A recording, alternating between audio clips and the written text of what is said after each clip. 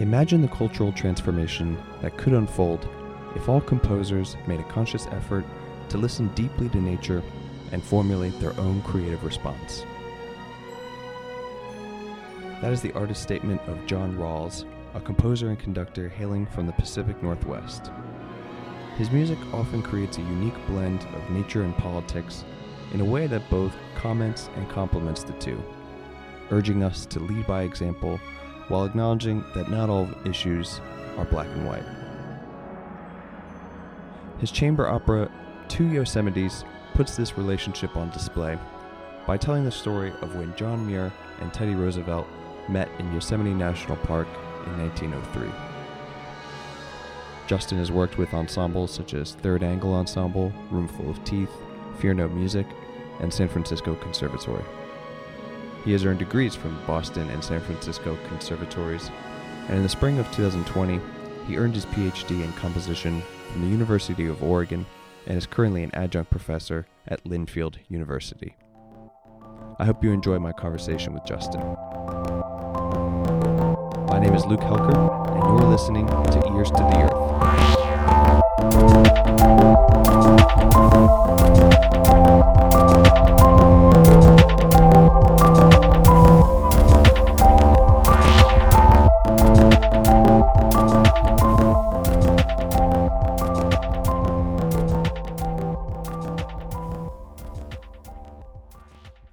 I guess I would like to start by asking how you became to be associated with this landscape music network and how you met Nell and everybody else.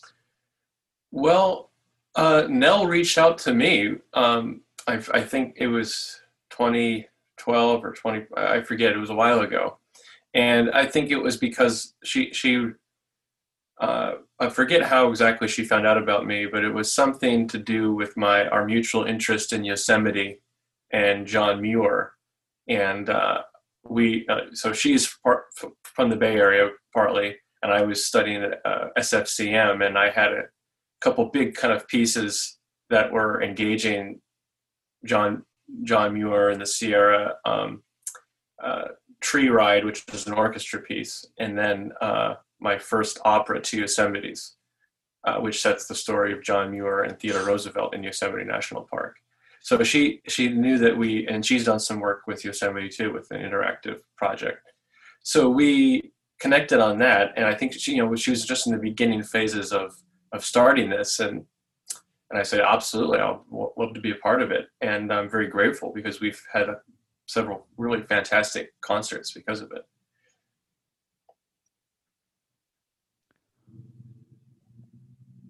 I want to, I guess, dive into this opera of yours, Two Yosemites, because this particular meeting of John Muir and Teddy Roosevelt is a particular event in history that I'm not familiar with. And I'm wondering if you could explain a little bit about why the meeting of these two people is so important, and what about this relationship is suitable for the context of an opera. It's a great question. Well, the quick and dirty is, John Muir founded the Sierra Club, was really kind of the modern founder of the American environmental movement, as a conservation, as an advocacy force.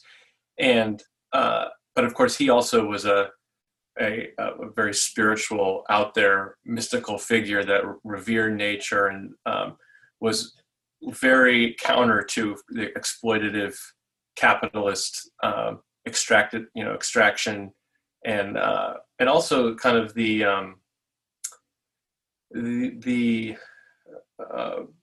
commodification of nature, even in terms of conservation. So at the time, Gifford Pinchot, who was the first leader of the Forest Service, that early on, Pinchot and Muir were kindred spirits, but then Muir said, no, we should just leave it as it is. And Pinchot says, well, no, we should preserve it for future generations to log and mine, and it's a utilitarian purpose. And Roosevelt and Pinchot were very, very close. And Roosevelt, of course, also was the greatest president citizen scientist since Thomas Jefferson, and revered nature in his own way as well. The meeting of the two are really this meeting of these kind of different arms of American conservationism in the late 19th century, as things are getting gobbled up and the world is quickly changing. And they both realize if they don't act, things are going to be lost forever. So Roosevelt takes a tour of the West and in 1903, and he asks John Muir to be his guide in Yosemite. He says, "I don't want anyone else with me but you." And he shirks away all the big celebration that the California politicians had put on for him, or were going to put on for him in Yosemite, and just goes on this 3-day trip with John Muir in Yosemite, which is, think of it as a president, ditching a Secret Service and going with some kooky Scottish guy out in the woods. And it's in this moment that I think that, they realize their disagreements, but also their similarities. And I feel like symbolically in that exchange, we see all of the tensions that are still present today in terms of, are we preserving something for use, or are we looking at nature in a non-anthropological, a more reverential sense? And so for an opera, I see it as kind of a mythological quest where very influenced by the work of Joseph Campbell, The Hero's Journey. So and Roosevelt's a very hero-like figure, and he's a man of the world and a man of action and responsibility and power. And he chooses Muir as his sort of spiritual guide, almost like a shaman or something. And in that process, he kind of comes to terms with the gravity of what's possible and what, and is challenged. So, after their meeting, Theodore Roosevelt proceeded to create the largest conservation legacy, and still it's unprecedented. 5 national parks, I think 115 national monuments, hundreds of national forests. I mean, really just changed, really modern civilization's relationship with the natural world in a big way. And I feel like that, that the meeting with Muir possibly was a catalyst in that.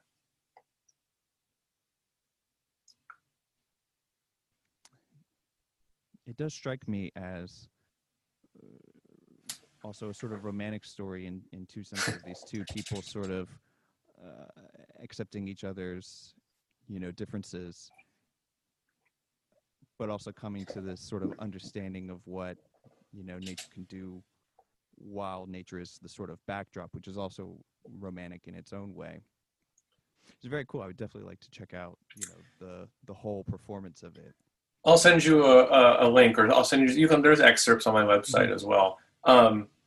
Yes, it is romantic, and it's also two men talking about how they love nature and what they're going to do to it for an hour, and that's a big critique. What's missing? Well, there's we're disregarding the fact that when Yosemite was made a national park, they kicked out the Native Americans. We're disregarding nature itself, national parks and ecosystems themselves as entities that do not subscribe to boundaries, as an ecosystem. The big part of that opera, though, was Hetch Hetchy, and the fact that Hetch Hetchy Valley, which was a smaller version of the larger Yosemite Valley to the north, was sought after by the city of San Francisco to dam and make a reservoir. And that was the big battle of Muir's life. And it hadn't been decided yet when he met with Roosevelt. And Roosevelt was sympathetic at first with Muir, but then later with San Francisco as a utilitarian purpose. And I was I've been involved with the modern campaign to restore the valley. There's a group in San Francisco called Restore Hetch Hetchy, and their mission is to undam and restore that valley. So we're, this legacy is still present. Of course, it's a larger legacy of just, I would say, exploitation versus, the leave it as it is, which is a direct Roosevelt quote. But this is all very political and a romantic story. It's not really getting too much into what the actual, what is the relationship between music and nature. So another aspect of the opera is it's supposed to be performed outdoors. So the story, and actually my bigger plan is to have it be performed at Glacier Point in Yosemite, where they actually met. So this is what I'd like to get at, and my loftier goal is to create kind of a ritual performance that blends history, myth, and our current state, and really, engage all of these things in an experience that I think that when you are listening to music or watching a story about an environment, in that environment, it changes it completely. I think any musical experience, when it's in a different environment or is engaging nature on that visceral level, it's just very, very different. And context is incredibly important in that regard. And maybe you've had experiences like that with outdoor concerts. Absolutely. I recently the John Luther Adams piece, Inuksawit, the giant percussion piece, that one has certainly helped get a lot of performers out there performing in all these different public parks and spaces to try and interact with the community. And I think that piece it's a fairly recent piece too, but it seems to have done a lot of good for some of these communities. You, correct me if I'm wrong, but you also have a series of like piano solos or piano concerts that were performed outside. Did you write those pieces, or? Hunter Nowak, he does outdoor concerts on the piano. I just wrote one piece for him, and it was just a premiere, one concert, very special, great concert. But yeah, that's another example. This is Hunter Nowak is someone that, maybe in your future, maybe it's worth reaching out to. I mean, he imagines kind of reviving kind of the New Deal federal music project, where free concerts were given in public lands and theaters and these things. But he's like me, that he's a avid outdoorsman and loves being in nature, but also is, this gifted musician and wants to engage that. How do you combine it? If you're a concert pianist, you're either practicing all the time or you're in some stuffy hall. Not all halls are stuffy, but it wasn't for him. And also I feel like, this is between you and me, but maybe there's some artists, maybe he wasn't the right fit to be a touring concert pianist, yet this is an outlet that he can, he's giving concerts in rural communities that rarely hear a 9-foot Steinway grand piano, a Liszt piece. So it's a kind of a democratizing force. And I feel like concerts, when they're, a free concert in a park like the John Luther Adams piece, suddenly contemporary music is being shared exactly with the community. Again, it's a democratizing force. It is subverting so many of the barriers that classical music and art music, and just music generally, since music education and exposure is so low in America, that it's not activist music, but it is just in its process. That that piece that Hunter Nowak played, "You Tides Whose Ceaseless Swell," was inspired by this place in Central Oregon called Fort Rock, which is kind of a natural kind of shelter, which was formed when there was a huge inland lake in this basin of Eastern Oregon, which is now desert, sagebrush desert. But the walls of this this kind of natural formation were created by the waves lapping up, and the indigenous people would take shelter there and fish and do other things around the lake and interact. So I just kind of created this kind of evocation that spoke to the natural history of that place. Which reminds me, there's another piece, which is called Natural History, which you might be aware of, by Michael Gordon, that was premiered in Crater Lake National Park. I was there at that premiere, and that was a really special concert because it also involved indigenous musicians from the Klamath tribe, and that was it was very similar to John Luther Adams, where the audience was surrounded by kind of a battery of percussion and horns, and there was a choir here and strings in the center, and the soundscape. The June bugs were humming. There's even some forest fire smoke from a distant fire. That was the other thing too. In fact, when I premiered Two Yosemites, there was a very bad fire just east of Portland, and we almost had to cancel, but luckily the smoke cleared just in time. But it was still lingering above us, and it's very uncanny, having that juxtaposition. Anyway, sorry, I'm just rambling now, but no, please. I'm here for the rambling. This is kind of, I want it to be as casual as possible and hopefully informative and enjoyable to. Well, I want you to take away what you need for your research and for your goals. So, well, one of the questions I've been asking some of the composers, which we've already circled around in our conversations, is just not only the power of music as a tool for advocacy, but what about this particular niche of music, this sort of environmentally focused music, what place it has as a tool for advocacy. And so I want to pick your brain on this subject a little further, but I guess my entryway through this will be asking you about this brief little article you have on your website about the Green New Deal and yeah. why it should, or how it could possibly also be used to leverage artistic initiatives. I'm wondering if you could, expand on some of the ideas that you bring up in this article.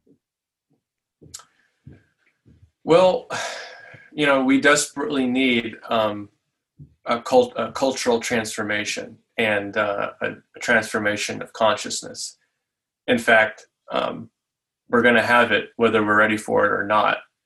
And there's a desperate need in the communities of the United States in particular, all of probably the West, but in America particularly, because we have we have such a severe level of enemy, of social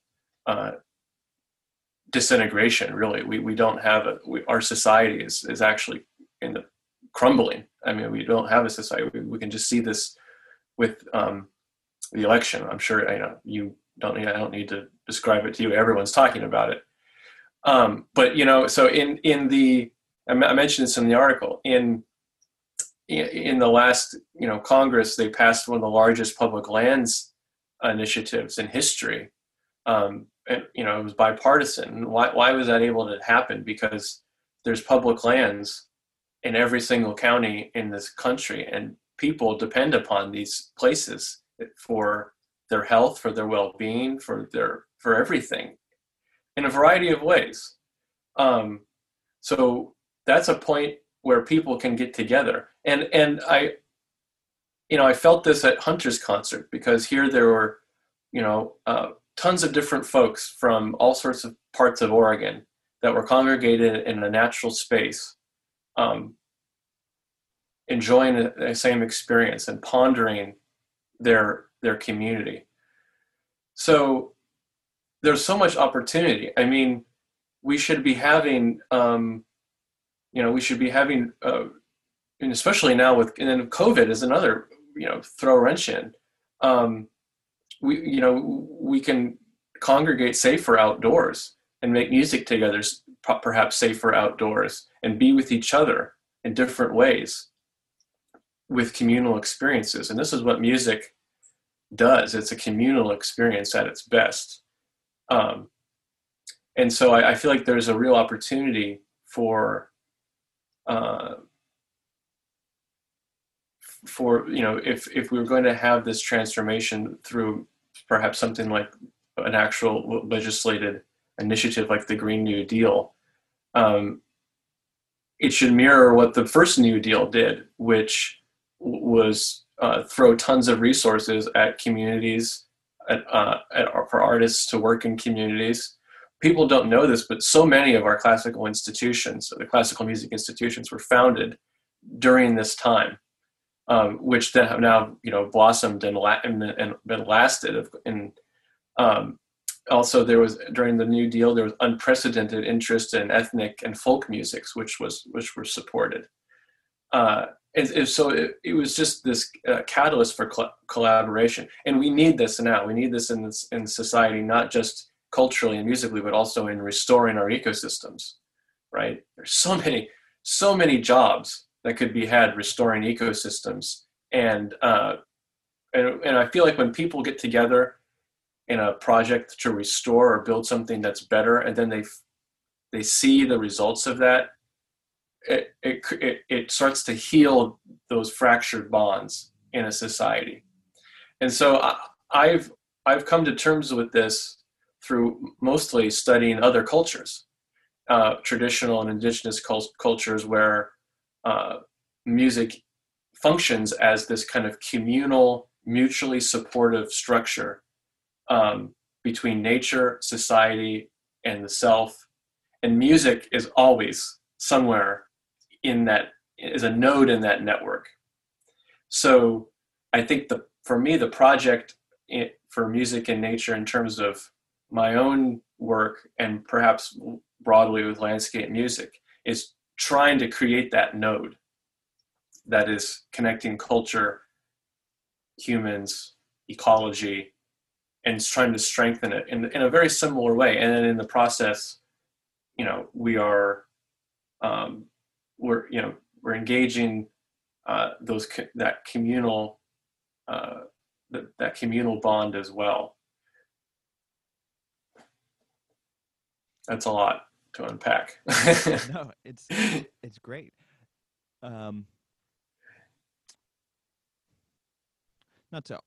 to argue with anything that you just brought up. I do think it is somewhat important to note that the earlier New Deal and the earlier initiatives that you mentioned in terms of funding the arts and funding these institutions like museums and other cultural bastions have, I think we're beginning to reckon how that has created its own degree of exclusivity and marginalized a lot of people and cultures.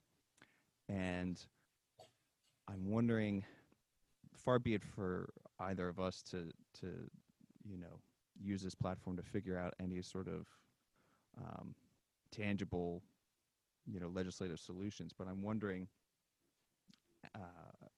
how can we use music to, I guess, maybe solve some of these issues?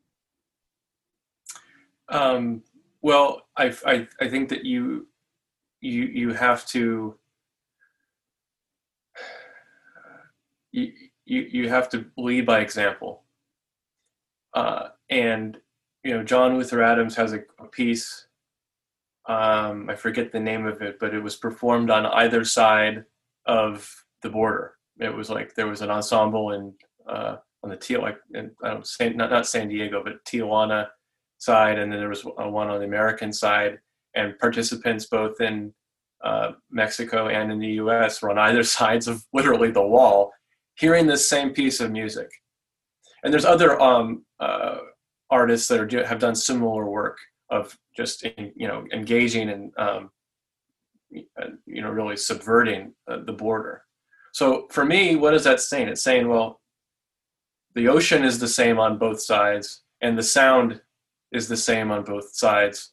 We're experiencing something, but here is this fiction, this political fiction that separates. And for that moment, I mean, I wasn't there, but I can imagine. I read Alex Ross's wonderful article. You don't imagine in that moment the boundaries disappear, right? And I think about some Marxist thinkers, Guy Debord, particular, who wrote in The Society of the Spectacle that we need. I think he was a situationist, where he said we need situations that radically transform art, environment, and society. And in so doing, we are given a view, a vision of a potential. And so, not to go too far into it, but if you want to read that into some, well, the only answer to this is we have an eco-socialist global society where borders are porous, they're not hard. Suddenly John Luther Adams' piece speaks to that in a very, literal way.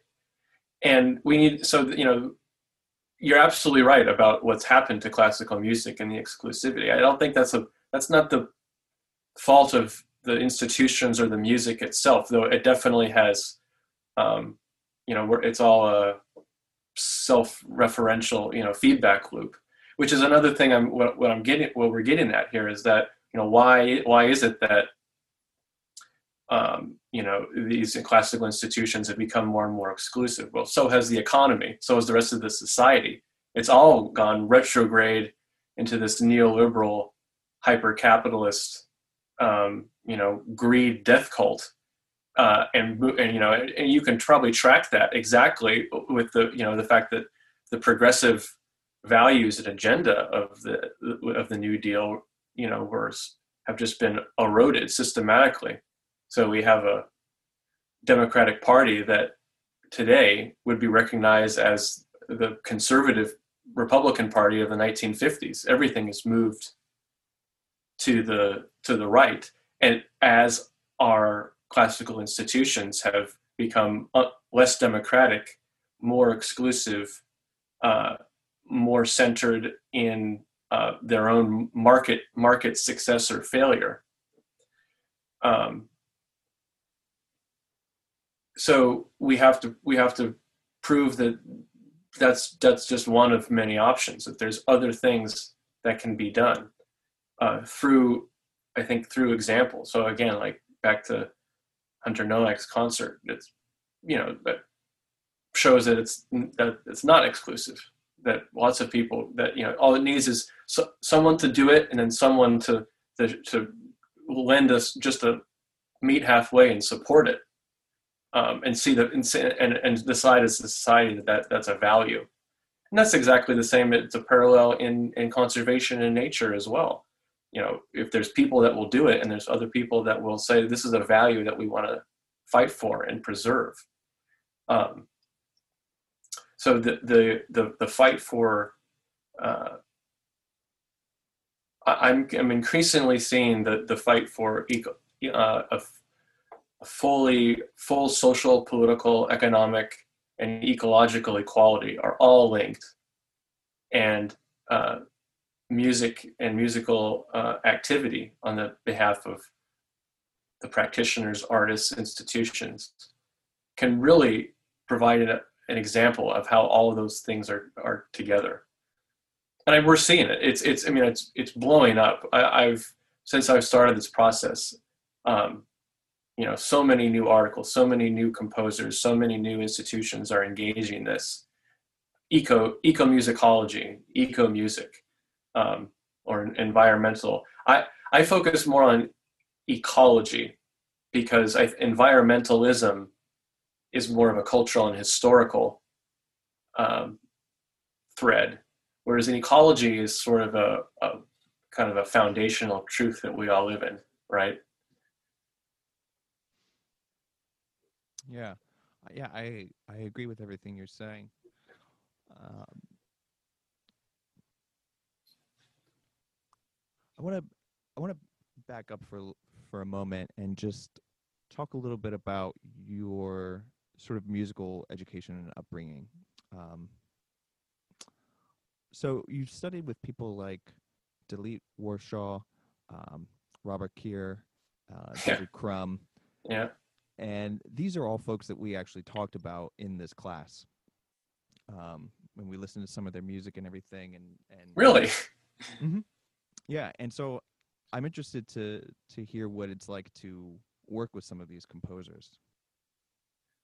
Uh, well, everybody's a little bit different, um, and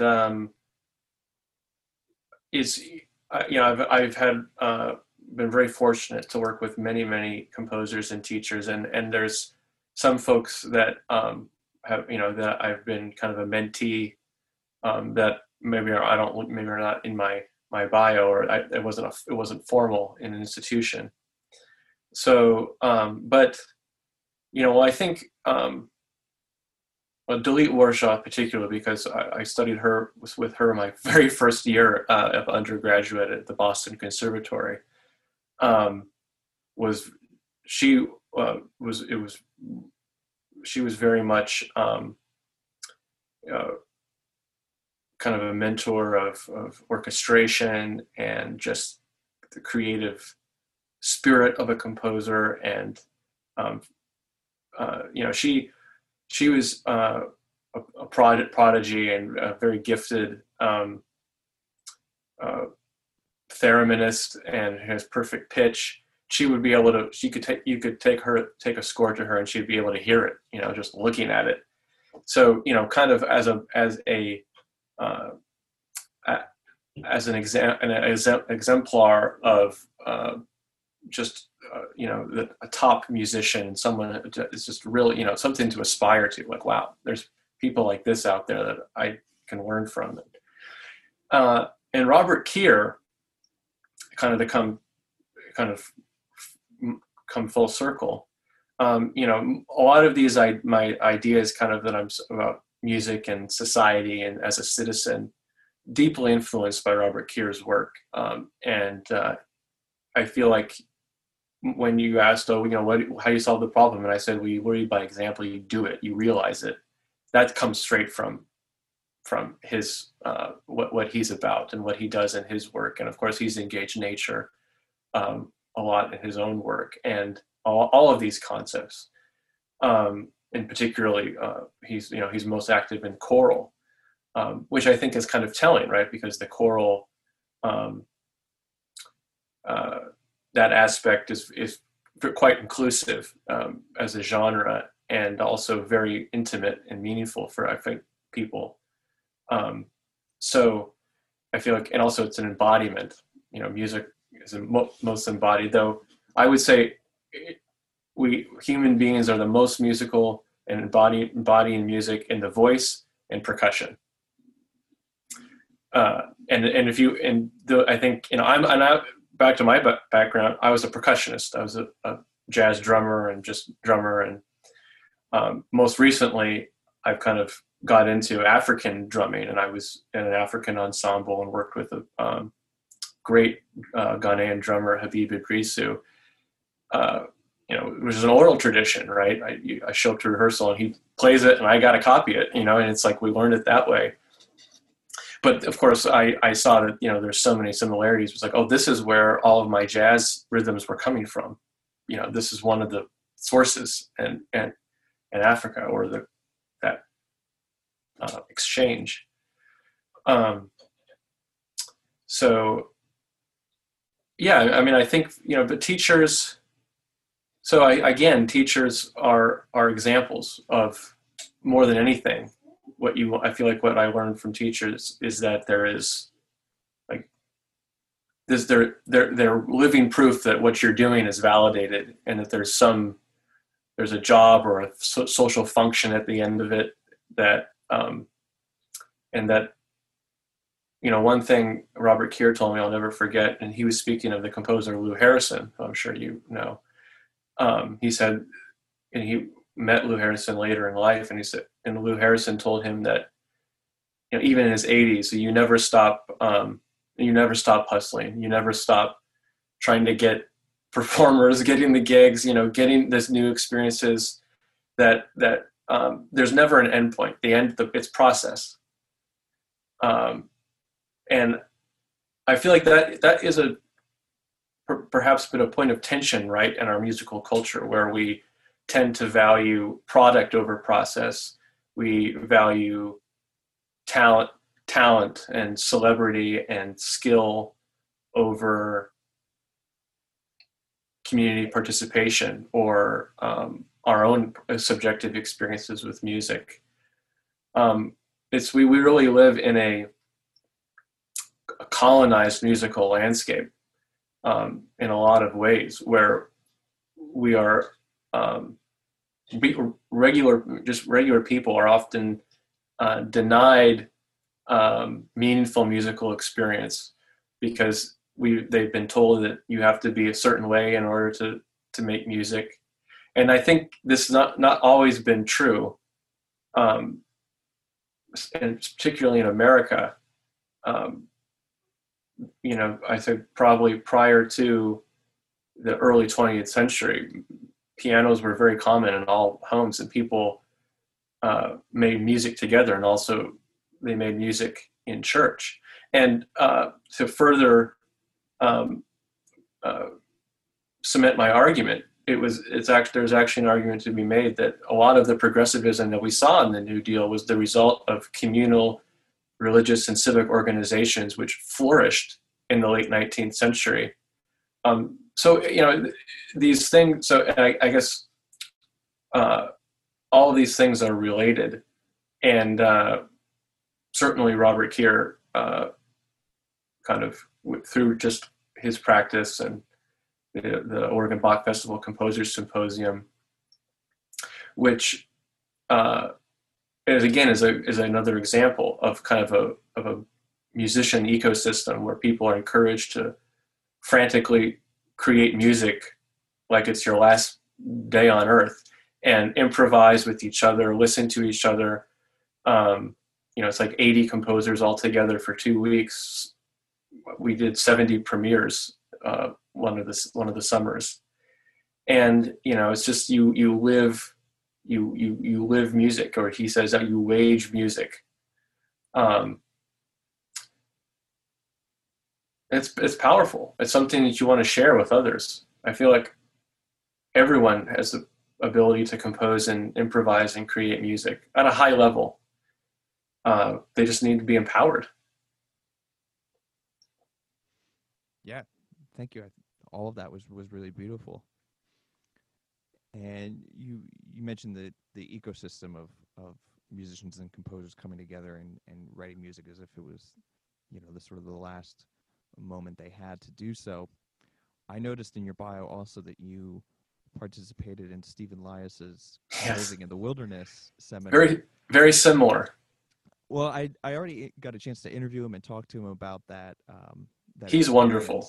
He was absolutely delight. He is a real visionary and a unsung hero in contemporary music, and his vision and what he's created is amazing. And I was really lucky to be part of the very first one, which I was very, very early on in my thinking. But again, you know, we had these very same conversations, maybe a little less sophisticated because I didn't know anything then. I still don't know anything, but but you know, it comes out of this thing where, you know, we're all, I feel like just as a composer, we're kind of, especially, you know, a middle class white guy like me, I was kind of funneled through to, you know, I'll go to college, study music, And then when I was in Boston, I was like, this is all, I was listening to all this avant-garde music and all these ensembles, and I'm just like, what's going on? Like, this is just not what I don't know, this is what it was about for me. And I would always go home in the summer back to Oregon, and I would do what I always do. I go hiking, backpacking, doing my thing. And it wasn't until maybe my last year of my undergrad that I saw Ken Burns' documentary on John Muir, and I was like, holy shit, this is awesome. It just hit me, and I was like, I couldn't let it go. And and it took me a couple more years to figure out how to meld my experience with nature and my passion for the natural world with my passion for music and how those two can offer. And when I came across the Composing in the Wilderness was right around that time when I was like putting it all together. And the fact that he was doing that and bringing other people, showing that it was like validating, it was like, oh, this is a thing. And now it's just blown up. I mean, now it's so that should be something that is ubiquitous, right, around the country. And that exact kind of thing, you don't have to go to Alaska to you could go to a Nature Conservancy prairie, right in Kansas, and have not the same experience, but the same creative engagement.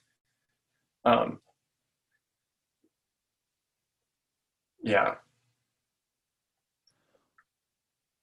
Well, one of the other questions I've been asking pretty much everybody, and I think this is a good maybe note to sort of start to wrap up. I'm curious to know, or I guess to get your opinion on how our conception of place and our spaces, both indoor and outdoor, in the wake of what COVID has done to sort of radically, upset our previous conceptions of these things. I'm wondering how you see it going forward. Well, I think every disruption is a huge opportunity. And I think I was really happy to see so many activities moved outdoors. I think that there's a large metaphor with the coronavirus, that it is challenging our relationship with nature and really humbling the whole civilization. And, specifically for the performing arts, suddenly what was considered kind of a sort of out of the box niche thing of having to do an outdoor concert now becomes on everyone's agenda of what to do. And it's just, I think in that sense, it is really spurring in a positive innovation and a rethinking of the way we make music, right? We're talking about the way we make music with each other. And COVID has challenged that, and challenged our sense of environment and space and places. And I hope that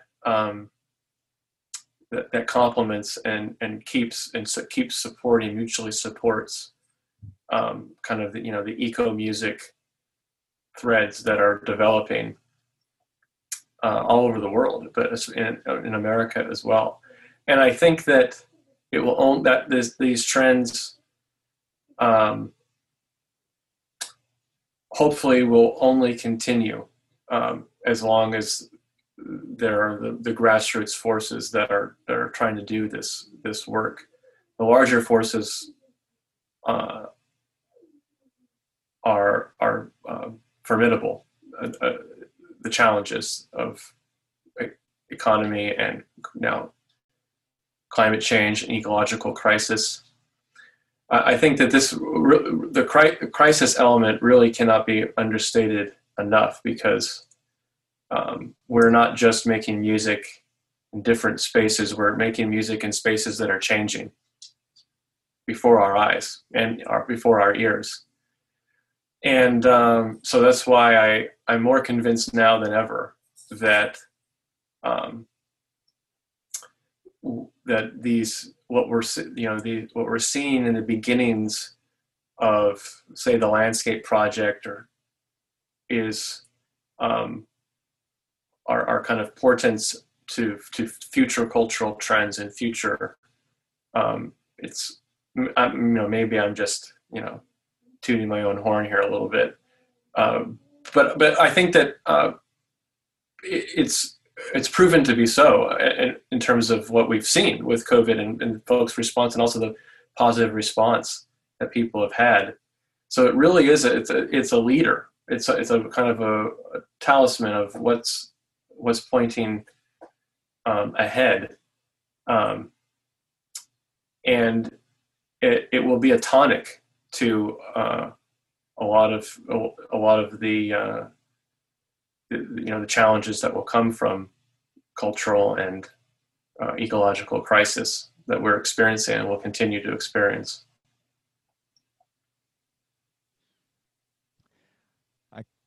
I couldn't agree more with that.